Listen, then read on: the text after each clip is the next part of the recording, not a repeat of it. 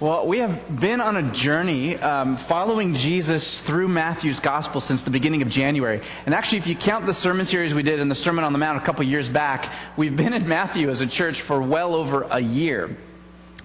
I don't know about you, but as I marvel at Jesus verse by verse, chapter by chapter, it's sometimes easy for me to lose the big picture. Like every week I'm focusing on a certain piece of the text of Matthew, and it's good for us every once in a while to pull back and just remember that that Matthew is a gospel. That means good news. And so he's got good news to share in every piece of his gospel. And I want to ask, before we even dive into the text tonight, what is the good news? What is the gospel? Think about that for a moment. In fact, in your bulletin is a little page that says notes, or if you don't have that, get a scratch piece of paper. And I'd like you to consider writing down one aspect of the gospel. What comes to your mind when you hear the word gospel? Just take a moment, 20 seconds.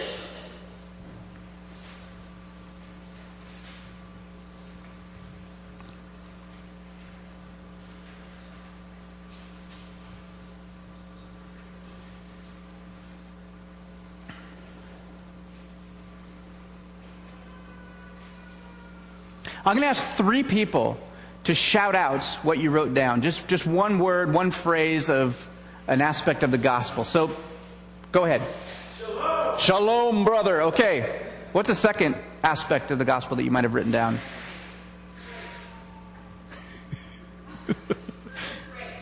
Grace. Thank you. Grace.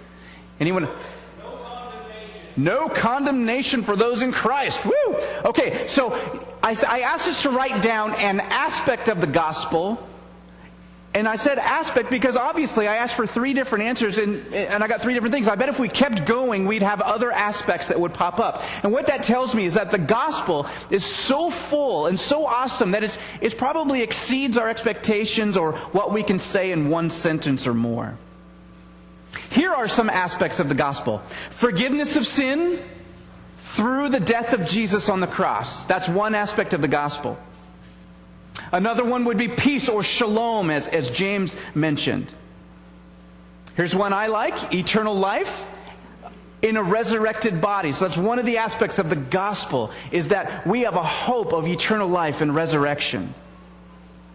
You know, the prophets talked about the good news that they anticipated a lot. You know what they talked about? The Holy Spirit. The presence of God coming to dwell with us and in us. That is an aspect of the gospel. New life. Genesis 1:1 says, in the beginning God created, and you get this whole thing. Well, Genesis 1 through 11 shows us how basically people just kept screwing it up over and over again. And so in the whole Old Testament is this dance of God being gracious and trying to help the people along and the people failing and sinning over and over again. So what do you have? The very first book of the New Testament, Matthew, that we're in, the very first words of his gospel, in the beginning, or the beginning of. So Matthew is almost trying to frame the gospel as a new creation. So that's another aspect of the gospel. Adoption into God's family, that's a huge aspect of the gospel. And last but certainly not least is the reign of God, or what we frequently read in the scriptures as the kingdom of God. It was what Jesus preached about most. It was his inaugural sermon in Matthew's gospel and Mark's gospel. Repent, for the kingdom of God is at hand. That is really good news. Now, the people of God throughout history have had different ways at aiming conceptually toward this idea of salvation. They had different methods of aiming their minds and their hearts at this idea of hope or salvation in God. And one of those ways that they had was Scripture. So I'm talking about all the people before Jesus now, and Scripture pointed the people of God towards salvation. Scripture aimed at salvation. So for example, in Scripture, we have the story of Moses, God's appointed leader who led the people of God out of slavery in Egypt. Since then, God said, I'm going to send another one, like Moses. And He's going to send you out on a new exodus from sin and death. Okay? So Scripture points people toward salvation. Or take David, the king of Israelite kings. Yet through the Psalms and the prophets, God promises to send another leader, a Savior, a son from the line of David, who would lead us to salvation. So the Scriptures aim us toward salvation. So do images. The image of pilgrimage, for example, is found throughout Scripture as a way of imagining the people of God on the way toward something. The Promised Land, on the way toward rest, which represents salvation. The image of the banqueting table is frequent. This idea of just food in abundance and choice wines and people from all the nations sitting at it, and at the head, our Heavenly Father. It's an image that aims at salvation. There are images of the violent powerful in communion with the humble weak. The lion lying down with the lamb. The serpent playing innocently with the child. There's the image of salvation as weapons of war being melted down and turned into tools of agriculture. And one of the prominent images of salvation is that of rest. Now, last week we looked at Matthew 11, and you remember I said rest isn't just taking a nap or a vacation. It is theologically rest, biblical rest, means this all-encompassing peace. It is salvation. That's why last week when Matthew wrote about what Jesus said, he said, "Come to me, all you who are weary and heavy laden, I will give you rest. I will give you salvation." Do you see how powerful that is? Jesus is saying, I will give you salvation. So the people of God had scripture and images that aimed them toward this idea of salvation. But they also had practices or laws or commandments. So here's an example. God commanded the people of Israel and any foreigners among them, so whoever's with the company of Israel, commanded them to observe the Passover once a year. The Passover was a reliving of the Exodus. A reliving, not just a remembrance. So that's why even today, those who practice the Passover will say, "Why is tonight different than any other night?" They do not say, "Why was that night different than any other night?" It's not just a remembrance, it's a reliving, a recapitulation. The Passover is designed to look back as a way of looking forward toward a deeper promise of God's salvation. And in fact, Orthodox Jews, even today, when they have a Passover meal, will have an empty chair for Elijah. Because the prophets tell us that one in the spirit of Elijah will come before the great day of the Lord, when God returns. Probably the most common practice, and certainly the most frequent, was that of the Sabbath. The Sabbath is the 24-hour period from sundown on Friday to sundown on Saturday. And during the Sabbath, people were forbidden to work. It was to be a day of rest from the strivings and labor of economics. It's a day for renewal, a day for worship. The Sabbath was a good and generous gift. You know, in other ancient cosmologies, God's created people, it was believed, to be their slaves, to do their work. But only in Judaism and Christianity do we have a God who creates people for relationship, who grants us meaningful work and meaningful rest. The Sabbath was a sign aimed at rest or salvation that was to come. Sabbath is going to form the theological setting for the text we're about to look at. Would you stand with me as we read Matthew chapter 12, verses 1 through 14.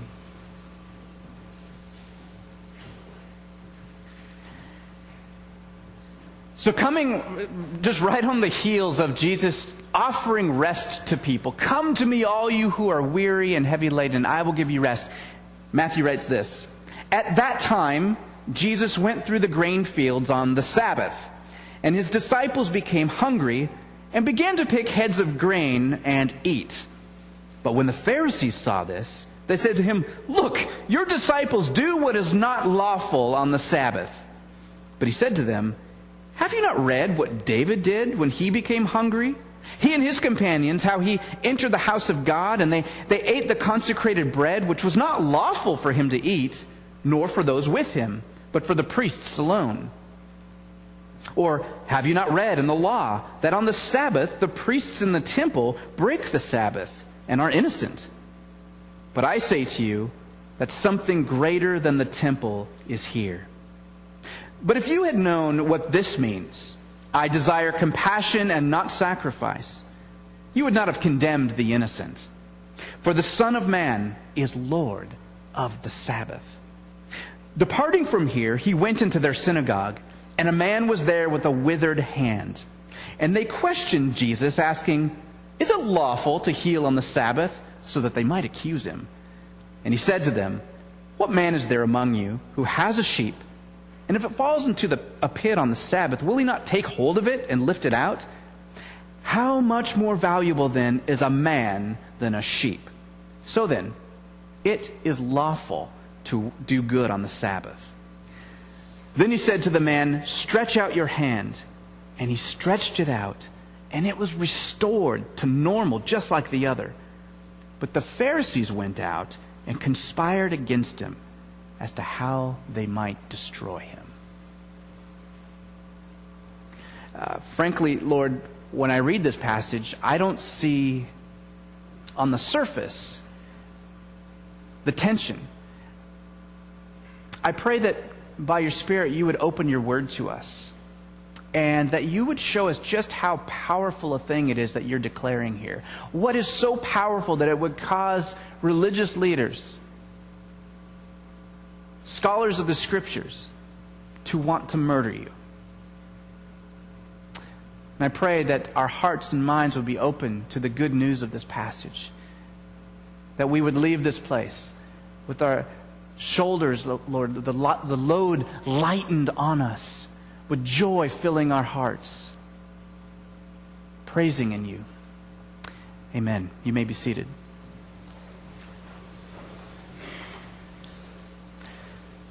So Jesus and his disciples are walking through a field of grain, hungry. They pick a few heads, just a few heads of grain, and start to eat the kernels. Enter the Pharisees. These guys are the leaders of a populist Jewish movement in the first century. They were zealous for the Scriptures and following the laws of God. I mean, these guys were on fire for God. But, I mean, okay, really? Like, there are Pharisees hiding in the wheat fields to see what Jesus and his disciples are eating?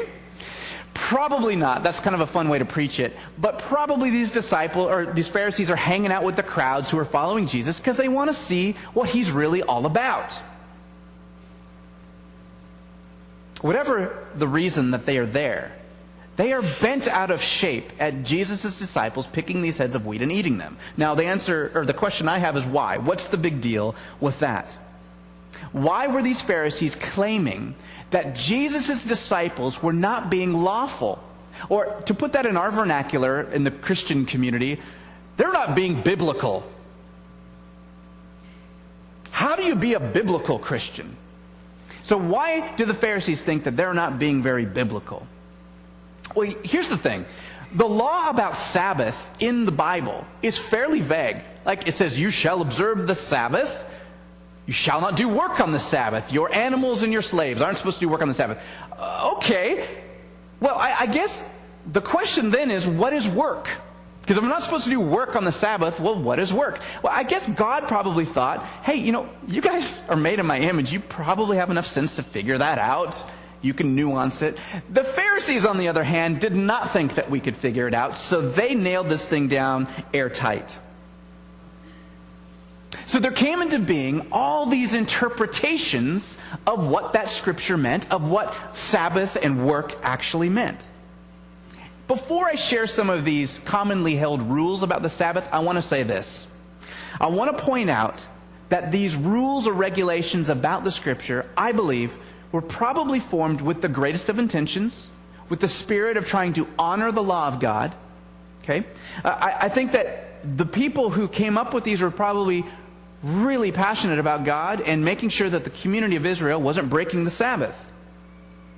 But as you and I both know, when a generation or two goes by, and you forget why Dad or Grandpa came up with that regulation, and you forget the heart behind it, those regulations then become oppressive and burdensome, don't they?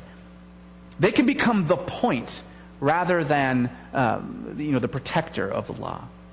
So here are some of the commonly held Sabbath regulations. Again, these are not from Scripture. These are interpretations of how we keep Sabbath. Walking. You could walk as much as you wanted in your home or in your courtyard of your property, but you could only walk 1,000 yards outside your abode. Okay, 1,000 yards. I don't know where they got that one, but there you go, 1,000 yards. Now, here's the thing. We humans are just so prone to wanting to bend and break the rules. So technically, if you went out the day before Sabbath and you made picnic baskets, let's say you wanted to travel on the Sabbath 3,000 yards. Every 999-yard interval, you could put a picnic basket. You could walk your 999 yards, and when you sat down to eat that meal, it would become a dwelling place. And then you could go 999 more yards to your next picnic basket. And so people actually would figure out different ways. There's one that says if you tie a rope across your street, that street is connected to your house, so you can walk as long as up to the rope. So if the day before Sabbath you want to go ahead and rope off your neighborhood block, then you could walk as many yards as you want between your house and the rope. So it gets kind of crazy. Here's another one. Carrying something in your hands was considered work, but wearing clothes is not considered work. You could carry that if you're wearing it. So, your wife says, pick up your tunic, it's on the floor again, go put it in the closet, please. I can't carry it, honey, I can't carry it across the house. But you could put that cloak on, walk it into the room, put it in the closet. I'm sure people didn't have closets back then, you know what I'm saying. And then you could take it off, and that was one way you could get around work. Okay, but it gets crazier. What about spitting? Everyone wants to spit on the Sabbath, right? I know. Yeah. All right, so if you spit, you always wanted to aim for a rock, because if spit landed on a rock, that wasn't considered work. But there's actually a regulation that if you spit into dry ground and it creates a dimple, you've just made a furrow. Like a gardening thing, like a seed could go in there. You just broke the Sabbath.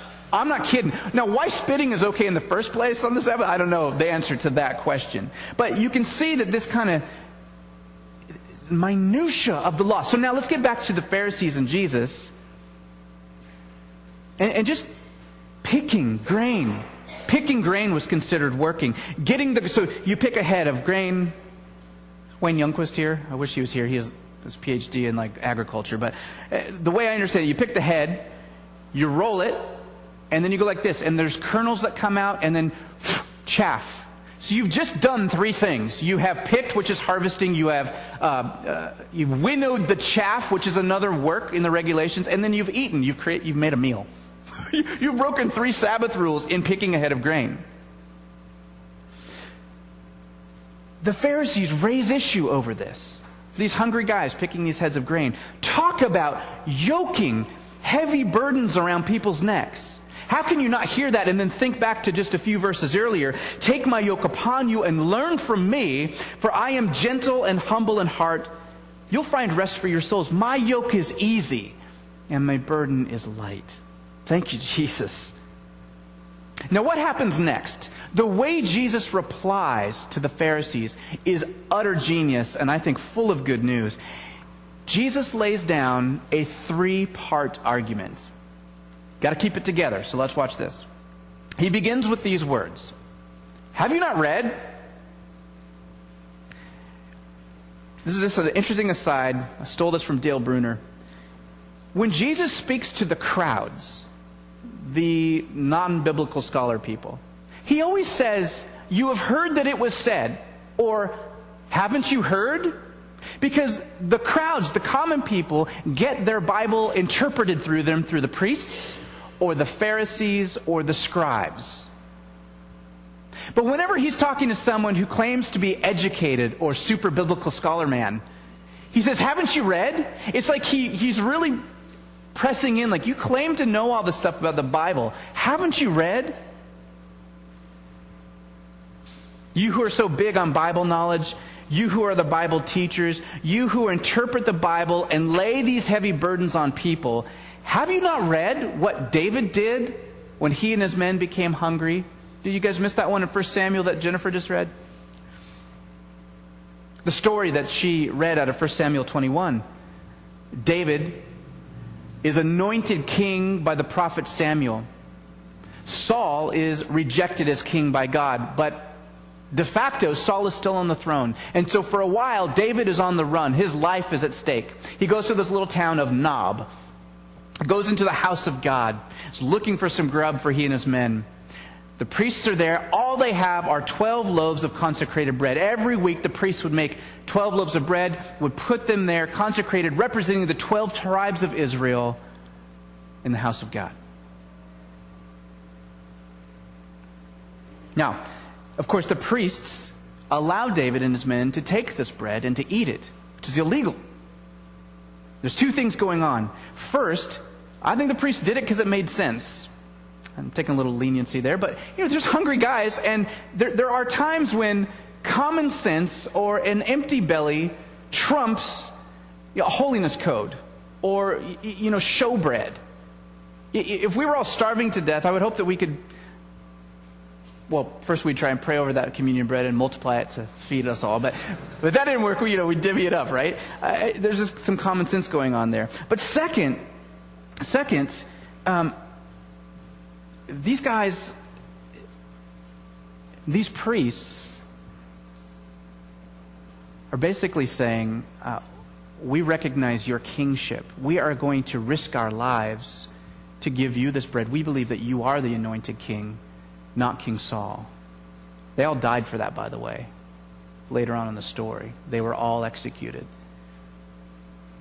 And it's ironic that Jesus is before these Bible scholars, greater than David, and they're getting on his case for his disciples, not even him picking some heads of grain. I think Jesus brings this up not to completely make his point, but to open the door to, hey, there's scriptural precedence, guys. Scriptural precedence for breaking holiness code. The priests gave David the consecrated bread. Second, he brings up the temple. He says that it is in the law, in Numbers 28, it says that it's legal for priests to work on the Sabbath. Why? Because they're doing the work of God in the temple.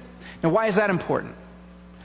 Because the temple represented the presence of God. If you were working in the temple for God, then that gave you license to even break the Sabbath. It gave you license to work on the Sabbath. But Jesus says something amazing.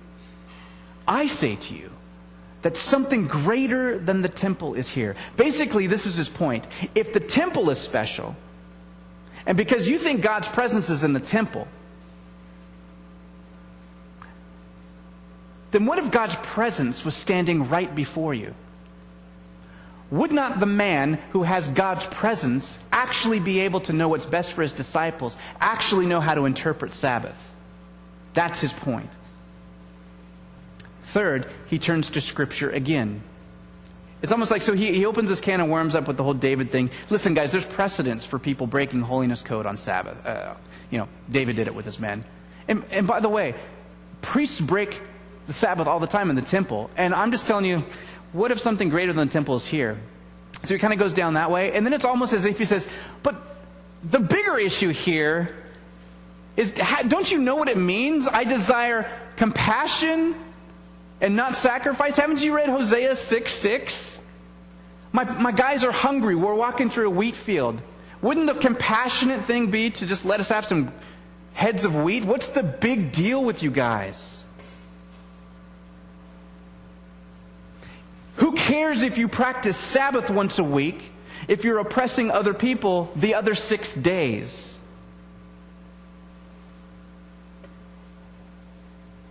So what's Jesus doing here?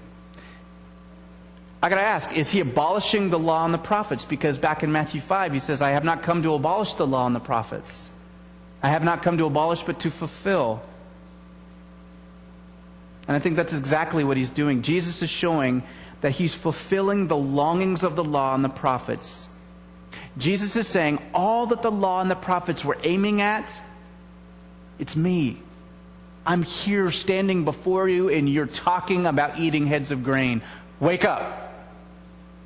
In Matthew 7:12, Jesus says, treat others the way you want them to treat you, for this is the law and the prophets. Treat others in the same way you want them to treat you, for this is the law and the prophets. He doesn't say keep Sabbath, for that's the law and the prophets. He doesn't say to do all this list of other things.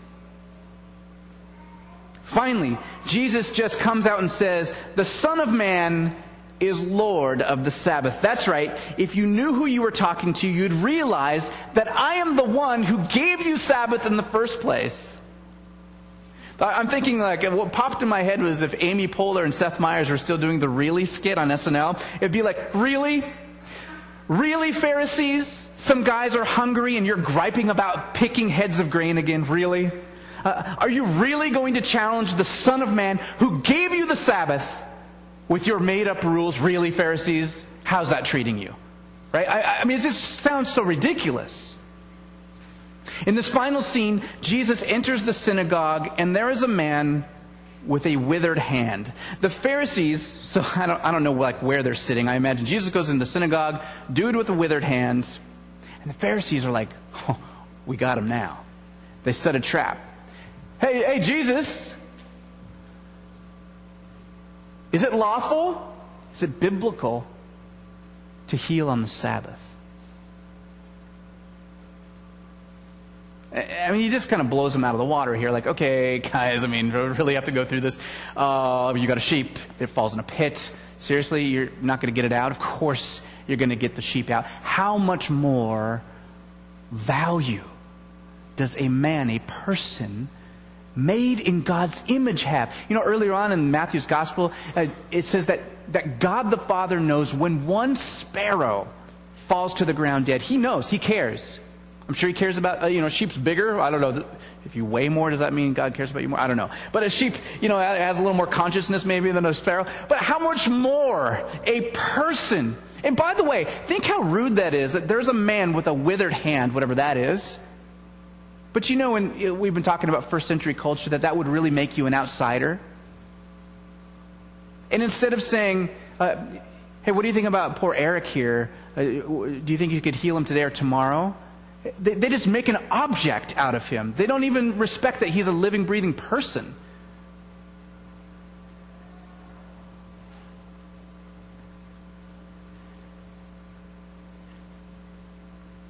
Is it lawful? Is it biblical to heal on the Sabbath? Pay attention to this.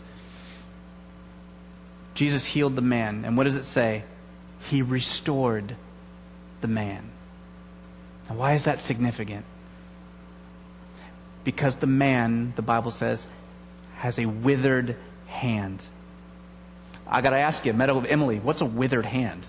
Is that like I've never seen that one in a medical manual. If you look at a medical journal, you might find deformed hand, mangled hand, leprous hand, broken hand. What is a withered hand? You left it out in the sun too long, turned into raisin man?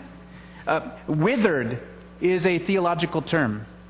Withered is a term that the prophets often used to describe disobedient Israel. And when they were being disobedient, God would wither their prosperity.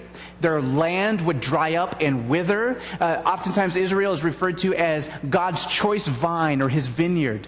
And when they were being judged, the vine would wither. Now, Sabbath. Remember what we talked about with Sabbath. The day that aimed at God's future rescue, his day of rest, his coming kingdom, his restoration of withered Israel. Could this mean that in Jesus, all that Sabbath was pointing to was coming true? That's exactly what I'm saying it means. Everything that Sabbath was pointing to, salvation, rest, restoration is coming true in Jesus. So now, Letter Streets, what does that mean? We've got through all that cultural, biblical stuff. What do you take away with this? All right. Now, I personally have experienced, and probably you have too, the spectrum on what to do with Sabbath. I've experienced the churches that claim Sabbath is completely done away with. Why even use that word? And I've experienced churches that have shifted the Saturday Sabbath basically and plopped it on top of Sunday and said it is a command. You need to observe Sabbath on Sunday. Don't shop, don't mow your lawn, nothing. Okay, so I've experienced both those extremes and everything in between. Of course, even the extremist churches, it's okay to break Sabbath if you're a pastor or a lay volunteer, which is most of us. Yeah, so forget about it. Okay. So what do we make of this? The spectrum, what do we do with Sabbath? Well, first, let's remember that this message is good news, right? It's in the Gospel of Matthew. Jesus is saying that all Sabbath was aiming toward, the reason for doing Sabbath is because it's an object lesson aiming towards something, has arrived in me. It's arrived in Jesus. Okay? Jesus is the kingdom of God in a person. What happens when demonically possessed people came up in front of Jesus? They freaked out. Jesus cast them out.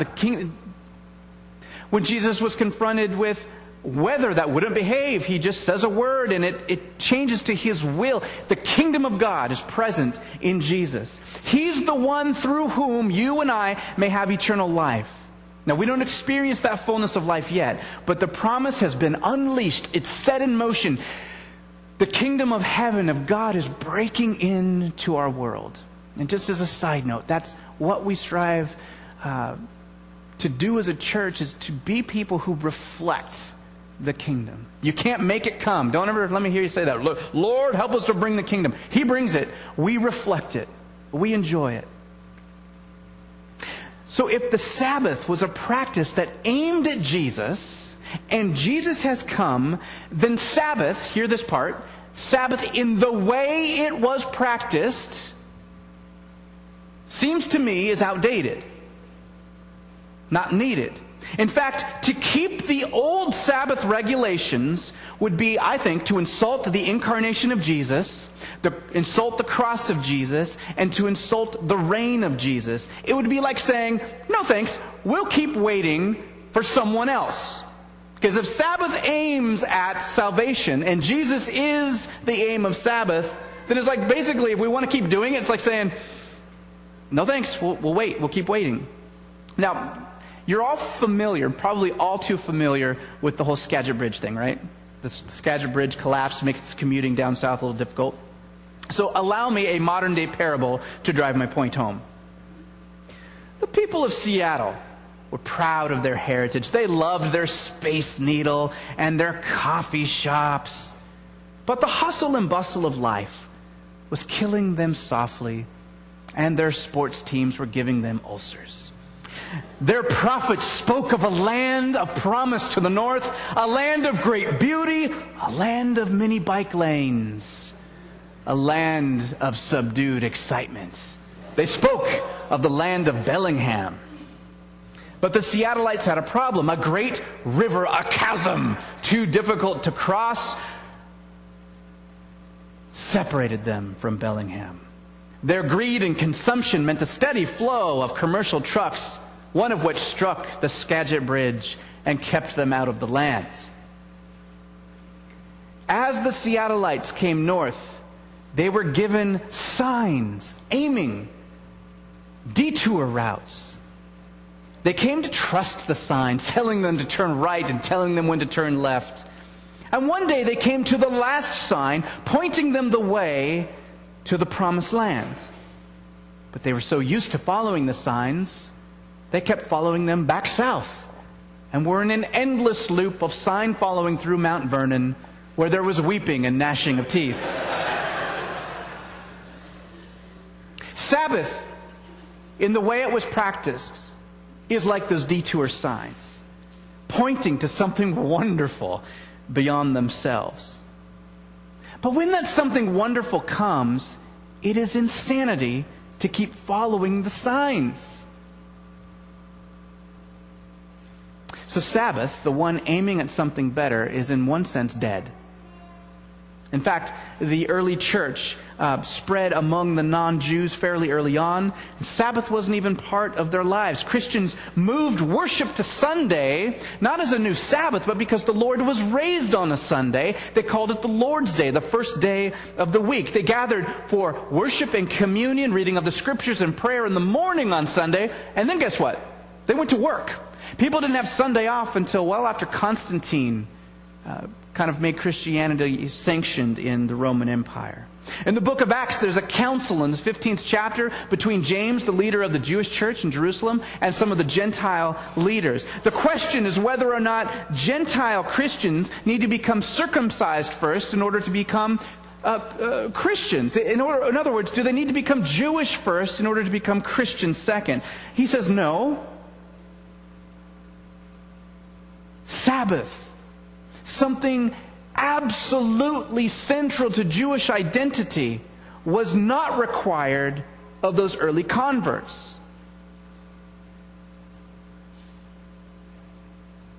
Much later on, some groups within the church suddenly said, well, now that Christianity is also an empire, let's make Sunday a Sabbath and close all the stores and look down at our noses on people who mow their lawns on Sabbath day and those kind of things. So it kind of became something later on.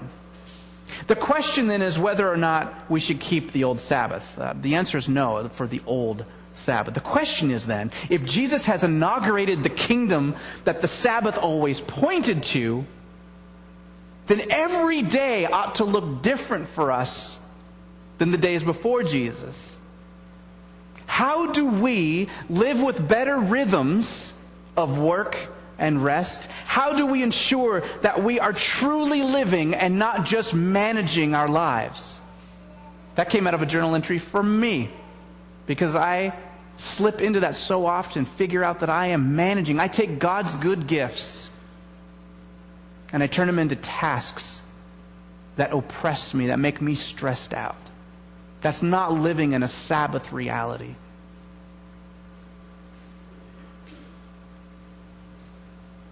So for me, what I've found that I do need a day of rest. And I bet you do too. And my day of rest is on Friday, which most of you from the church know. And I call it my Sabbath, not because I think I'm ordered to, because I receive it with my hands open as a gift, because I'm trying to learn. I am a learner. I'm a disciple. I've not figured it out yet. I am a workaholic. My name's Chris. And I'm trying to slow down and figure this rhythm out that Jesus has opened up to us. The Lord of the Sabbath has said, guess what? Sabbath reality, Sabbath rest, here you go. How do you turn your life now into a new reality? And I got to say, it's easier said than done. It's a challenge to receive that gift in the world we live in. The world we live in preaches a message of produce or perish. This idea of living with a healthy balance of work and rest and worship and fun and joy, it's a frontal assault on my pride and on your pride and on our way of life. It's a frontal assault on my self-sufficiency. It made the Pharisees so uncomfortable they conspired to kill Jesus. So here we are, confronted by the good news that the aim of Sabbath all along is Jesus. And it's all along been the life available to us in Jesus. And it is a gift. Salvation itself, it's all we said before and more. It is forgiveness. It is shalom. It is hope of resurrection, Holy Spirit, new life, adoption into God's family, accepting the reign of God. And the question, I think, if the Lord of the Sabbath has done all of that and offers it to us, will you, will I, will we receive it? Pray with me.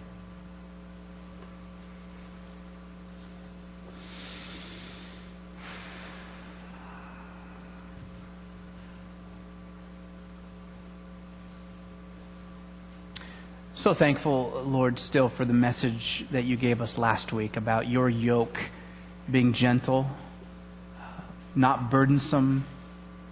I'm thankful that you open us up to a whole new reality, and you don't just leave us to figure it out on our own. You say, follow you, and you will mentor us and show us and ease us into this new life.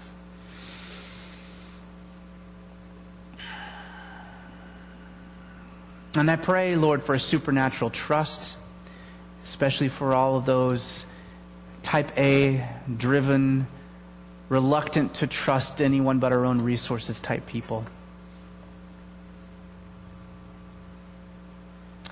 Help us, Lord, with our skepticism. Could it really be that good? Could it really be free? Could God really be that generous?